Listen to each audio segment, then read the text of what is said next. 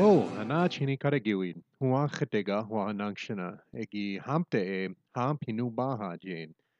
Good morning, everyone. Huwa khate here again, and it is Tuesday. Welcome back for another edition of the Ho-Chunk Language Podcast. We had a short story yesterday, which I hope you enjoyed, but we'll be getting back into some language today, as well as adding in a little bonus information again at the end. So I've been trying to keep each new word to 1 week's worth of podcasting, partly to make sure things keep moving along and partly due to my own OCD tendencies. So we have a little bit of ground to cover today since yesterday's podcast was solely focused on the why come. But like we usually do, we'll go through it slowly and you'll pick it up no problem. So this week we will be going over another transitive verb, or a verb that has both a subject and an object. As we did last week, we will only be using third person singular and plural objects, so he, she, it, or them, in order to keep things relatively simple. So our word for this week is nachgom. Nachgom. Nachgom means to hear something. So as you might already know, in order to say he heard it, you could just say nachgom. Nachgom. And of course, that could also mean he heard him, or he heard her, or she heard him, or she heard her, or she heard it, etc., etc. So that's pretty simple. Now, if you want to say he heard them, you do what we did with our verb last week, and you get the form wanachgon. Wanachgon. Now, wanachgon means she heard them, or he heard them, or it heard them. So let's try these in a quick conversation. Kunuga shungara nachgon ka.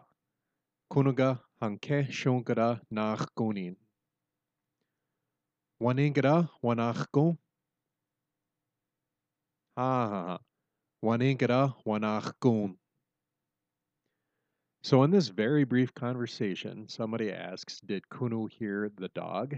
And the response was, no, Kunu did not hear the dog. Then it is asked, well, did he hear the birds? And the response was, yes, he heard the birds. Let's have another listen.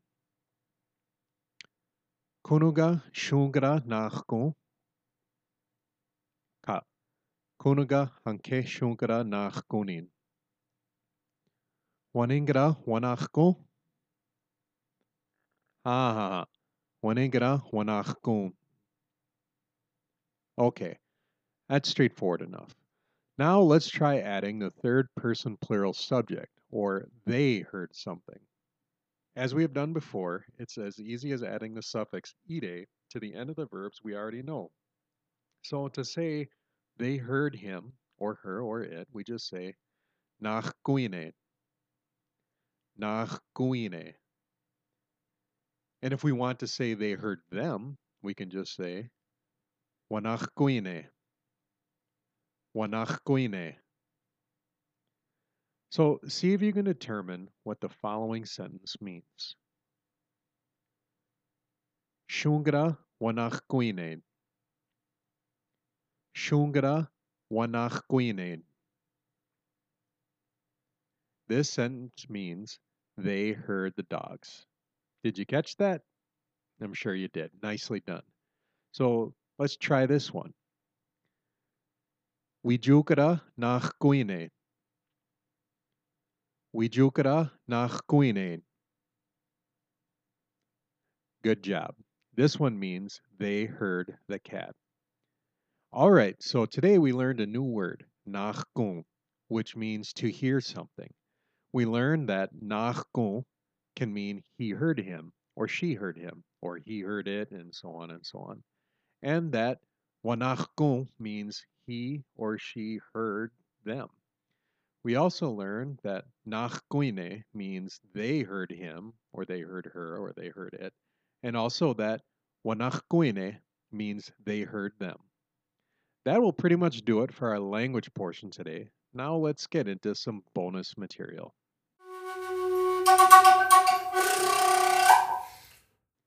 Beat around the bush. let the cat out of the bag, beat a dead horse, bite the bullet, raining cats and dogs. These are all very common phrases in English that most, if not all of us, have heard before. And if I had to wager, I would think that most, if not all of us, know exactly what they mean. We don't need any further explanation. However, to a new learner of the English language, phrases like these can seem odd, and some can seem downright terrifying. Will there really be canines and felines falling from the sky? What does a bullet even taste like? Why on earth would you beat a dead horse? Now, of course, as English speakers, we know that these phrases are not meant to be taken literally. They are what are known as idioms, phrases whose metaphorical meaning has become the accepted and common usage, and for which the literal meaning makes no sense or makes no sense any longer. Idioms exist in pretty much every language and come down through a variety of paths. They can be semi historical occurrences, behaviors, and sometimes even mistranslated phrases from other languages. Spill the beans, which nowadays means to tell a secret or divulge some information, likely comes from the days when voting was done by placing beans into specific cups. And when a cup was overflowing, there was no need to actually count the votes, because the result of the secret voting was pretty apparent. It was the cup with the spilled beans.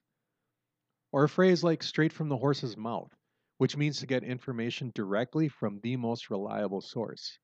This stems from the practice of determining a horse's age by looking directly at its teeth rather than taking the seller's word for it. It is also, incidentally, the same origin for the idiom, never look a gift horse in the mouth. Pretty much all languages have their own idioms. And for an example of how little English idioms would make sense to a new learner of the language, imagine your confusion if you were to learn a language other than English and encounter some of their idioms. For instance, let's say you're learning Portuguese. You might hear something that literally means, he who doesn't have a dog hunts with a cat. Now, literally, that seems a little off, but figuratively, it is somewhat equivalent to the English idiom, if life gives you lemons, make lemonade. Or, in other words, make the best out of what you have. Or perhaps you're learning French and you hear the idiom, I have other cats to whip, which is actually kind of horrifying, but actually, what they're saying is, I have more important things to do. Or even a Chinese idiom, which literally means drawing a snake with feet. But when it's used, they're actually saying someone is adding way more information or detail than is necessary. Now, Ho Chunk is not isolated from having idioms. They're out there. So, for instance, my dad called me just the other day while we were going through this cold spell, and he said, Nik changara changeja hoaraire anaga kewo kanago kanangira nigi na cha dujirekshinade. Which means if the kids go outside without hats, their ears are going to freeze. Now, douche most often and literally means cooked. So you would think na chara dujirekshinade literally means their ears are going to be cooked. But it can also be used to refer to a body part that has been frozen, painfully frozen, like frostbite frozen. So a new learner may hear someone say na chara duchwa karagire and think the person said they cooked their ears. But what they're really saying is they froze their ears. This is an example of an idiomatic expression in Ho Chunk. Now, one consequence of our current language situation is that we don't get to hear it spoken widely in many different contexts or even on a daily basis anymore. That is something, of course, we are trying to change and we are going to change. But right now, it means we don't get to hear these little nuances like idiomatic expressions as much as we normally would. There are certainly many more out there. And as you go through your language learning journey, when you run across them, please make note and please share with everyone else. I'm sure we would all love to add them to our repertoire. All right, so that's all for today's podcast. Thank you again for tuning in. As always, remember that you can reach me if you have any questions, comments, or suggestions at huwaxete@gmail.com. That's HUUWAXETE@gmail.com. All right, negong kira. Hanainach goina wa inigi nabuid. Hira kikara unwiaje.